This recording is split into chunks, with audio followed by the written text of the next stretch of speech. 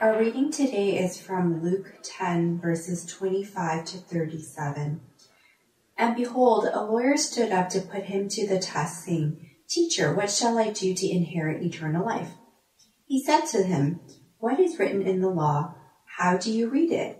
And he answered, You shall love the Lord your God with all your heart, and with all your soul, and with all your strength, and with all your mind, and your neighbor as yourself. And he said to him, You have answered correctly. Do this, and you will live. But he, desiring to justify himself, said to Jesus, And who is my neighbor?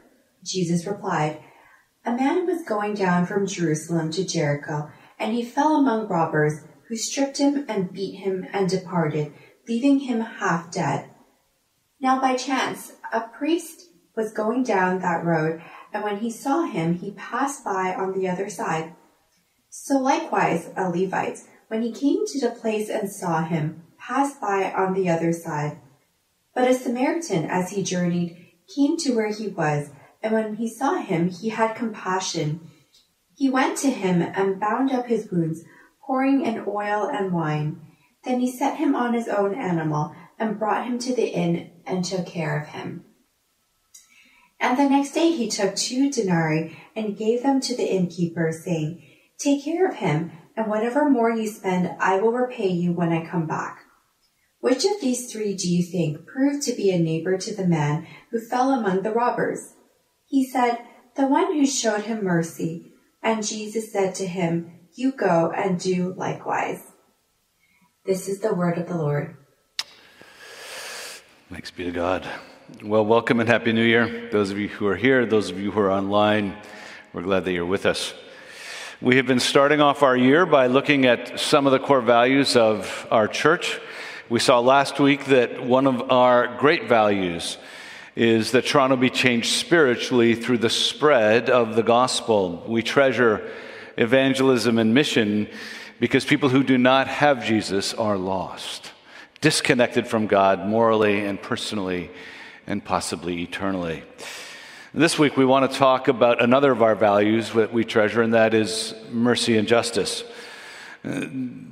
Jesus in this parable shows us that at the core of the gospel is the call to the Jericho road.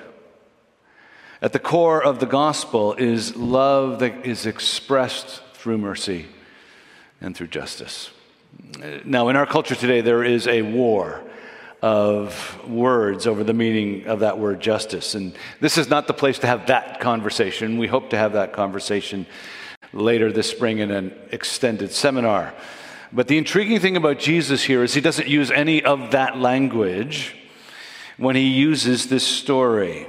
He frames it in a simpler, more profound, may I say, more unsettling way.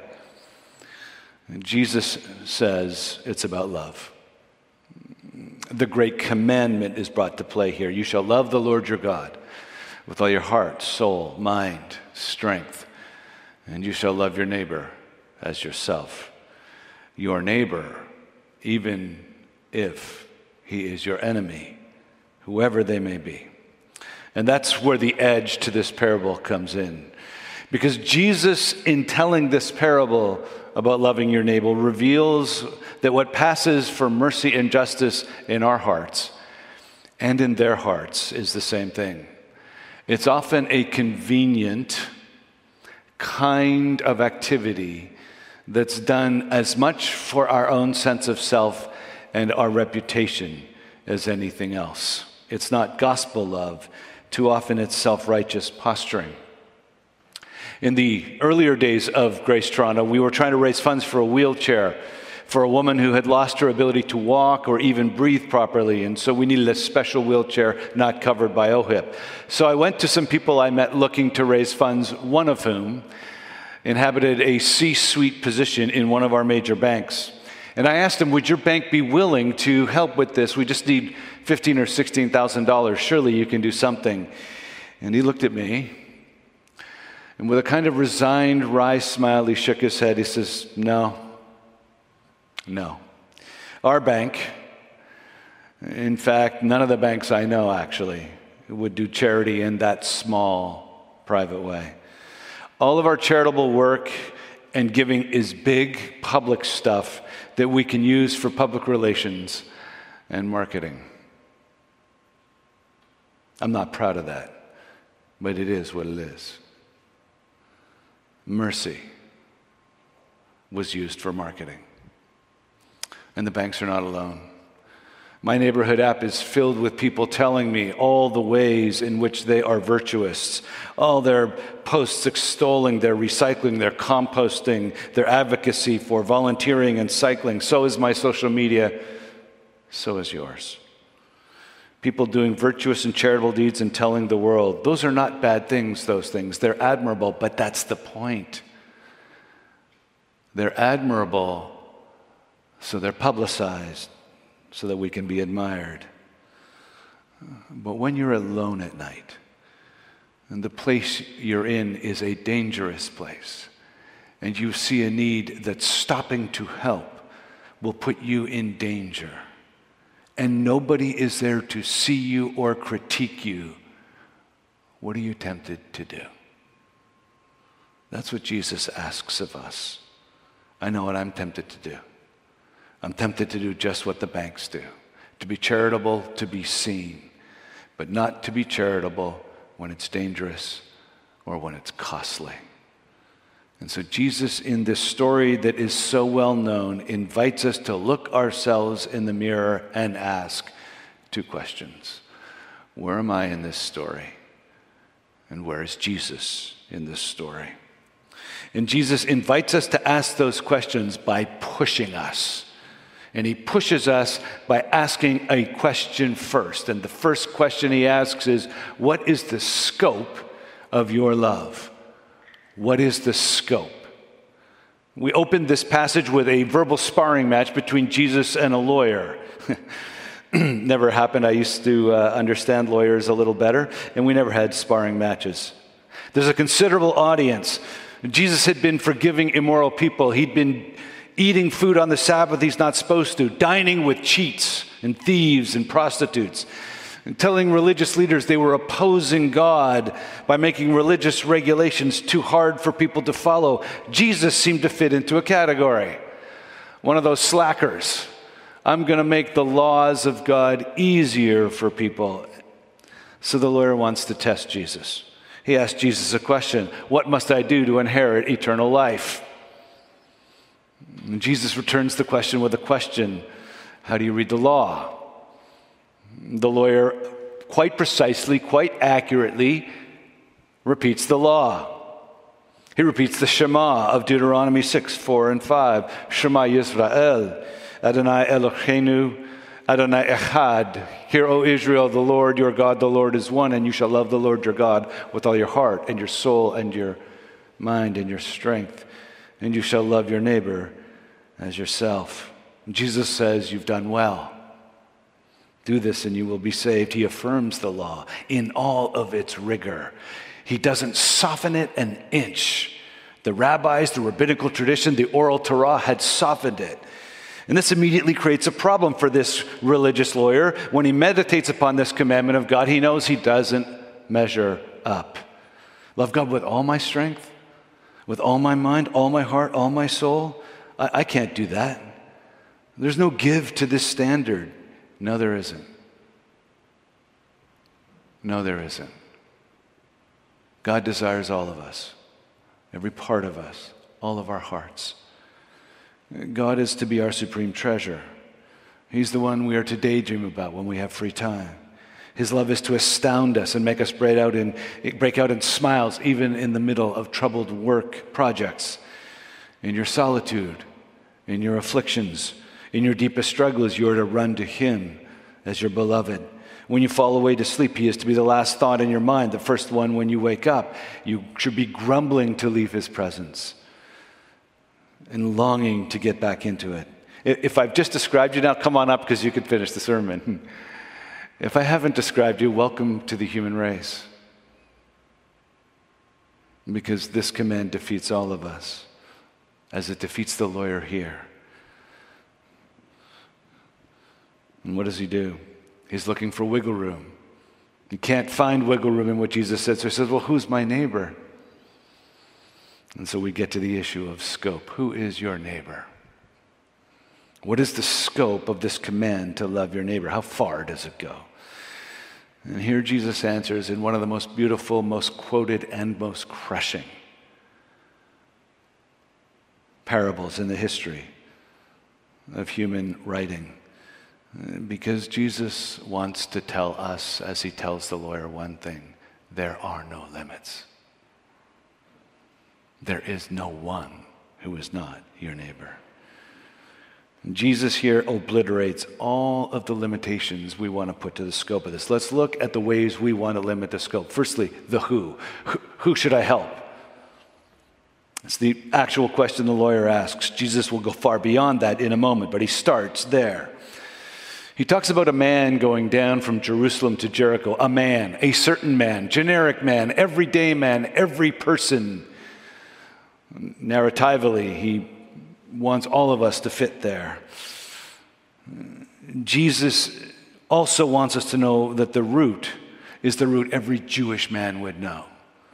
So it's probably any Jewish person, because they're always taking the road from Jerusalem to Jericho. But you need to know it's a very dangerous road. It drops thousands of feet over a very short amount of time. It's winding, rocky, dangerous, forested. It is a known place for bandits. It's called the Pass of Blood as a nickname. And this man becomes the latest victim. Probably hiding in the trees somewhere or in the rocks, bandits rush him in a turn and they rob him, beat him, and leave him for dead. This happens all the time on the Pass of Blood.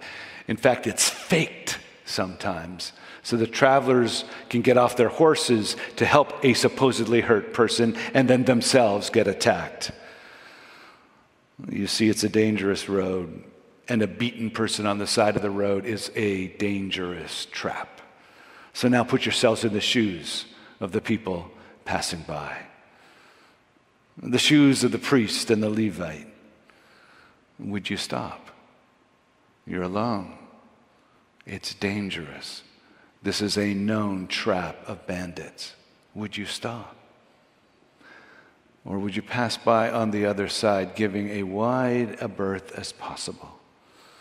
Intriguingly, in the Jewish religious and civil structure, priests and Levites were the ones primarily responsible for merciful acts for Jewish people. But merciful acts aren't enough when danger is there. So who stops?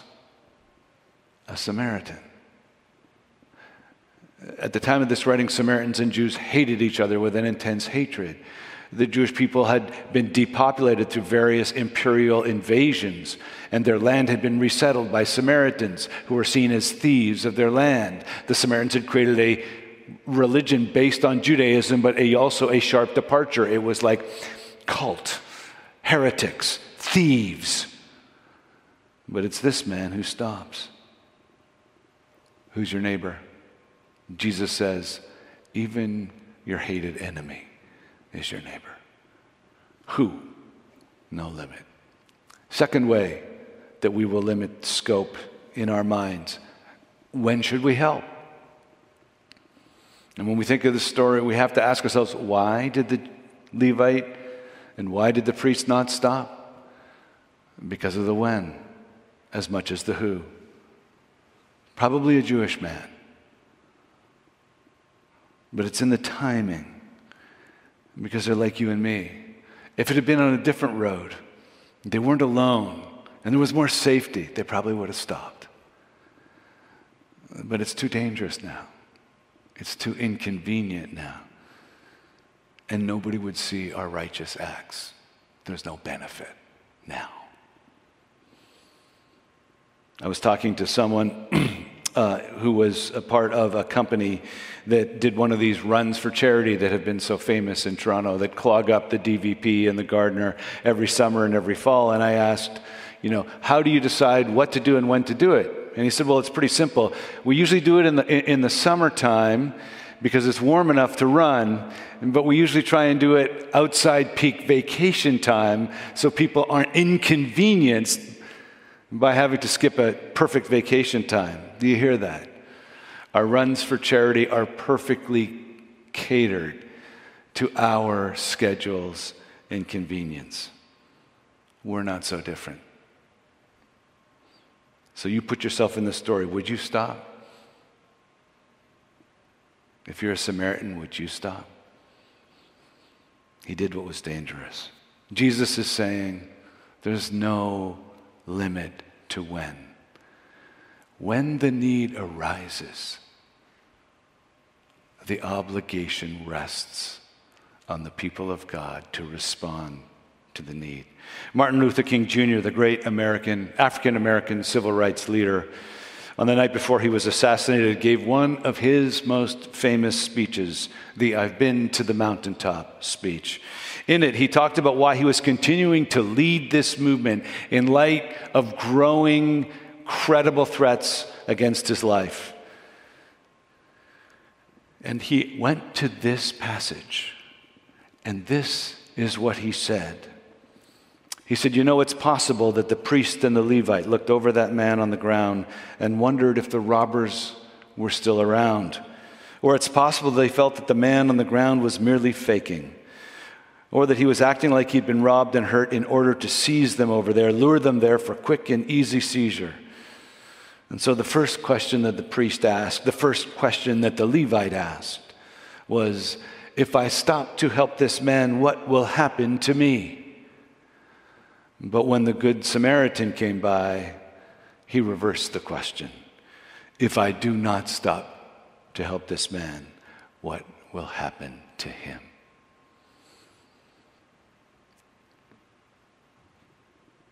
To obliterate this question of when as a limitation, we need to reverse the question, as MLK reminds us to. Stop asking, what will happen to me if I help? And start asking, what will happen to them if I don't? No limitation on when. Third limitation we tend to put, how much help should I give? The extent of help. Look what he does.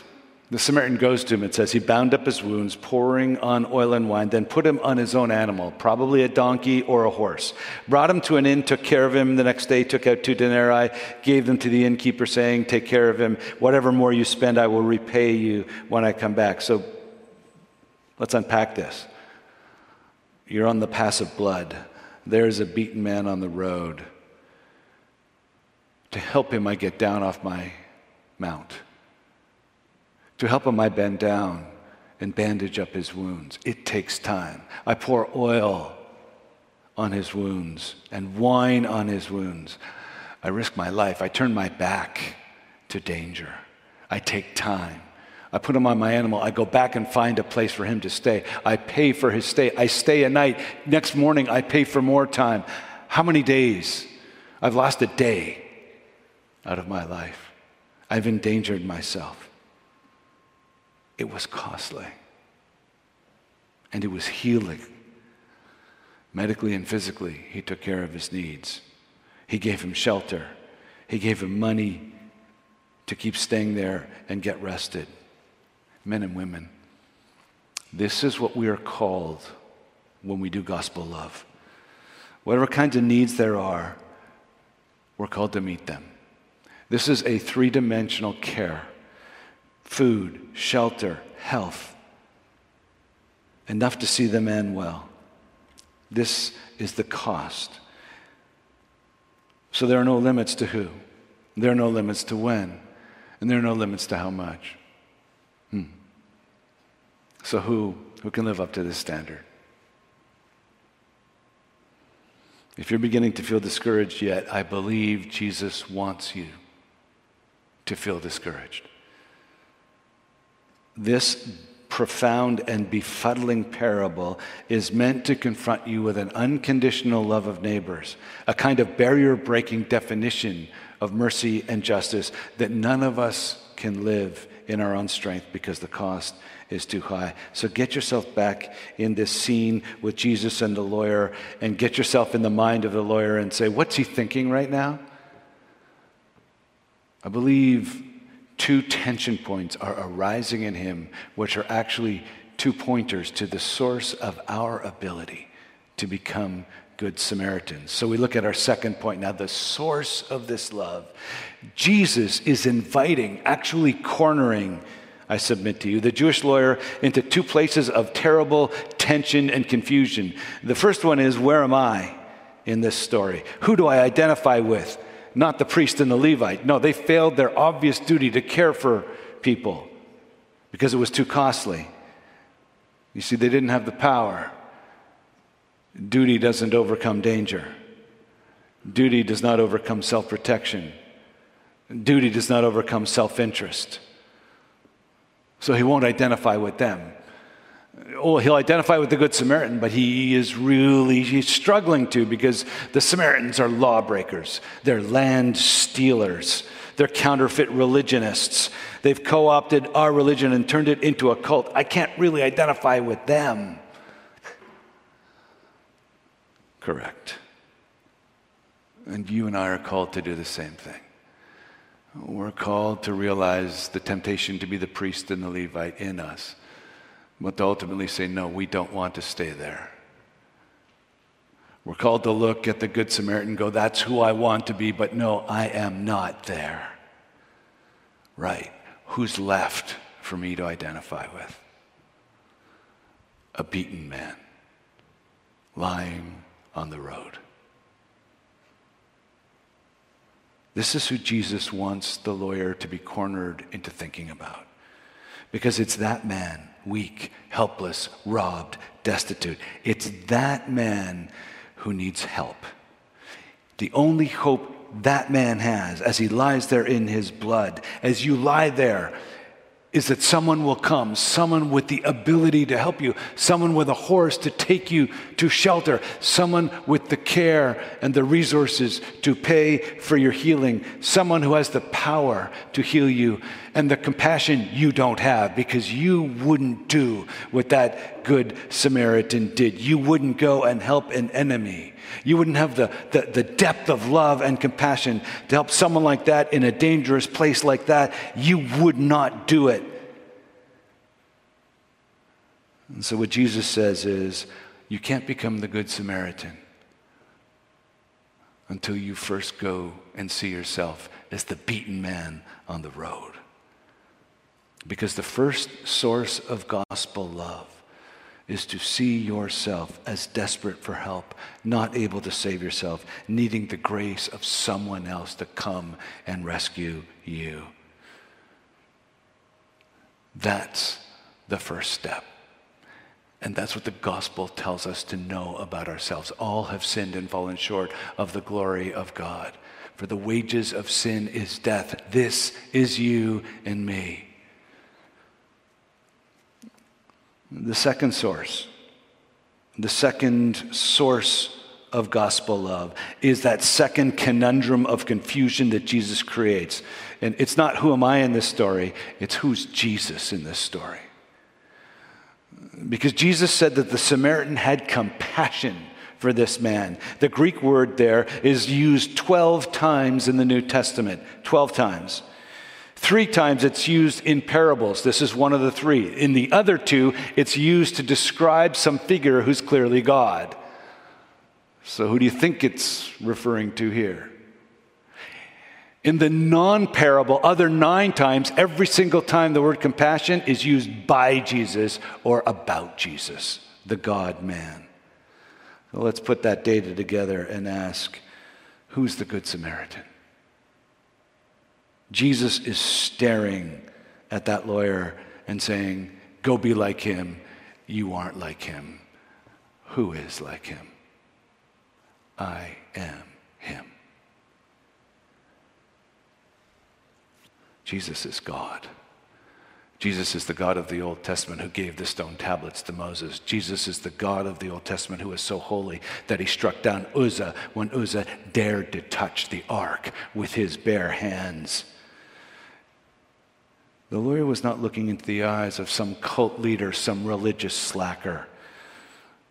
The lawyer was looking into the eyes of Almighty God in the person of Jesus Christ, the ultimate Good Samaritan, who did not leave his horse to help a beaten man, but God came down out of heaven and became fully human.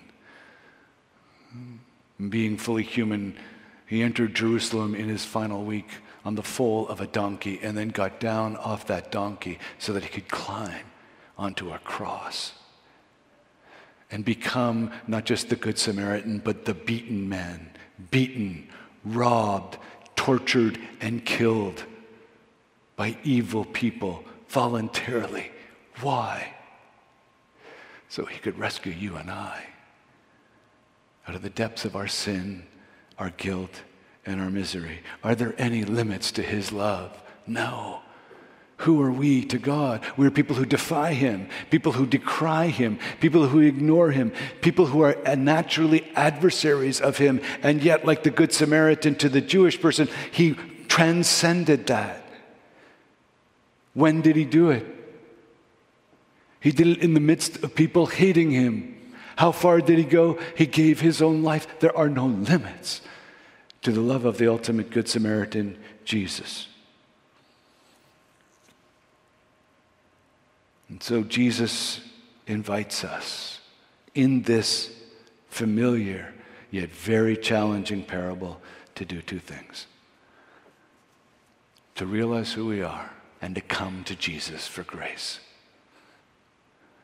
Jesus is inviting the lawyer by cornering him as he invites us to see ourselves first as Levites and priests, and then to see ourselves as wanting to be good Samaritans, and then realizing that the pathway from going from being a priest and a Levite to being a good Samaritan goes right through the beaten man on the road. There you must land, and there you must rest.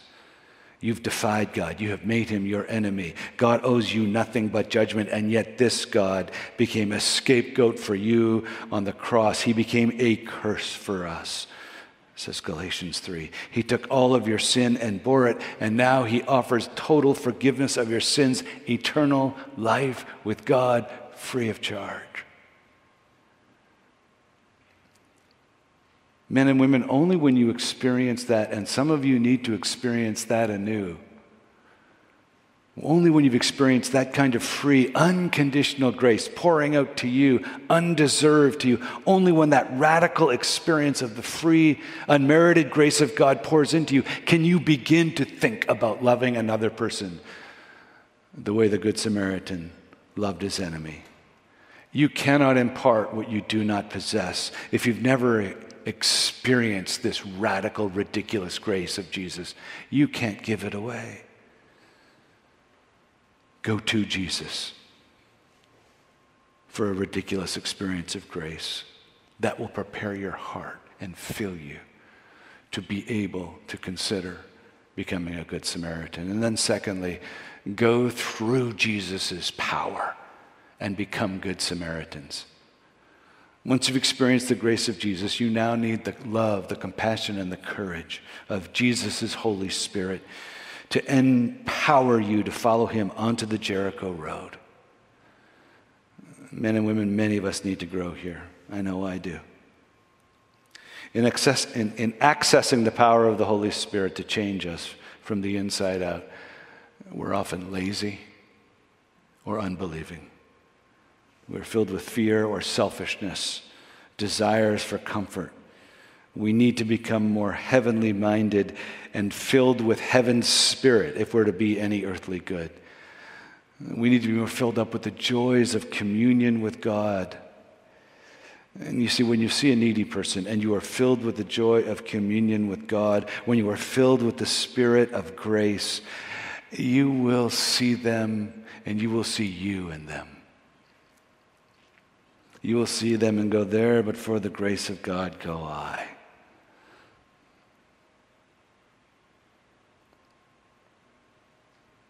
In the gospel of Jesus' grace, there is sufficient gospel love for you to go from being a priest and a Levite to seeing yourself as the beaten, broken person on the road, to moving toward being a good Samaritan because you've passed from duty to grace to love.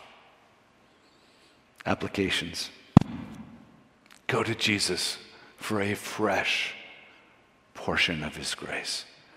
See yourself clearly as the one needing his grace, fully undeserving, filled with sin and wrong.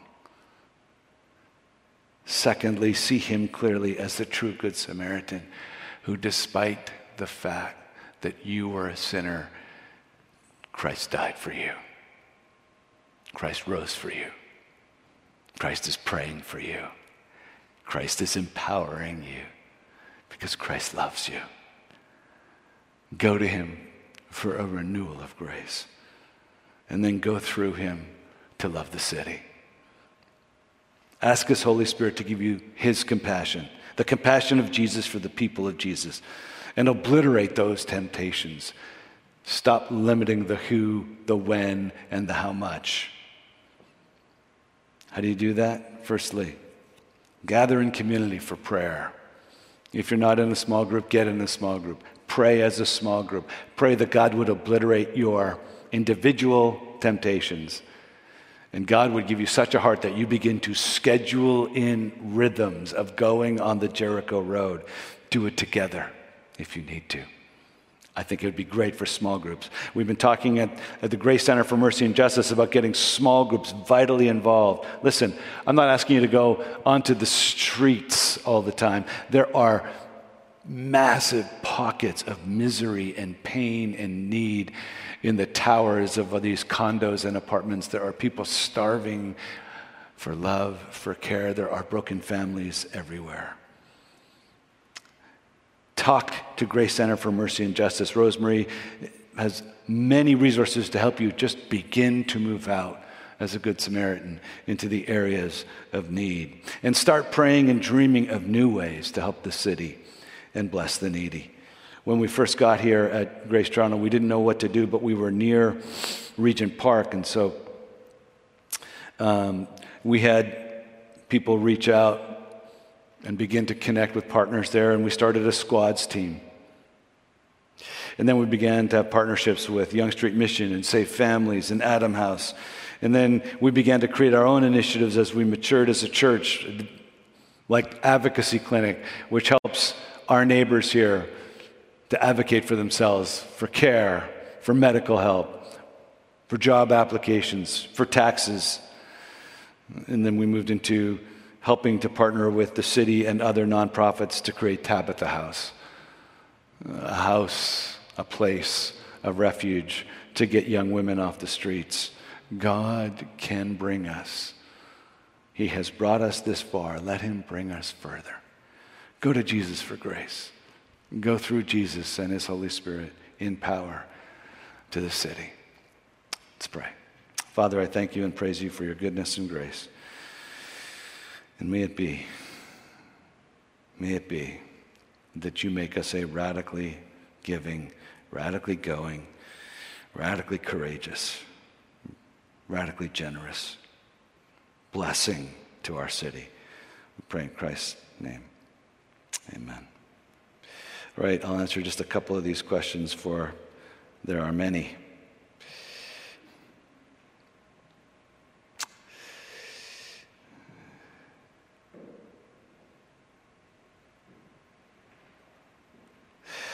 Why are we not called to also love our neighbors with all our strength, mind, etc.? Loving your neighbor as yourself seems like it's dependent on self-love, which can fluctuate. Boy, that's a great question.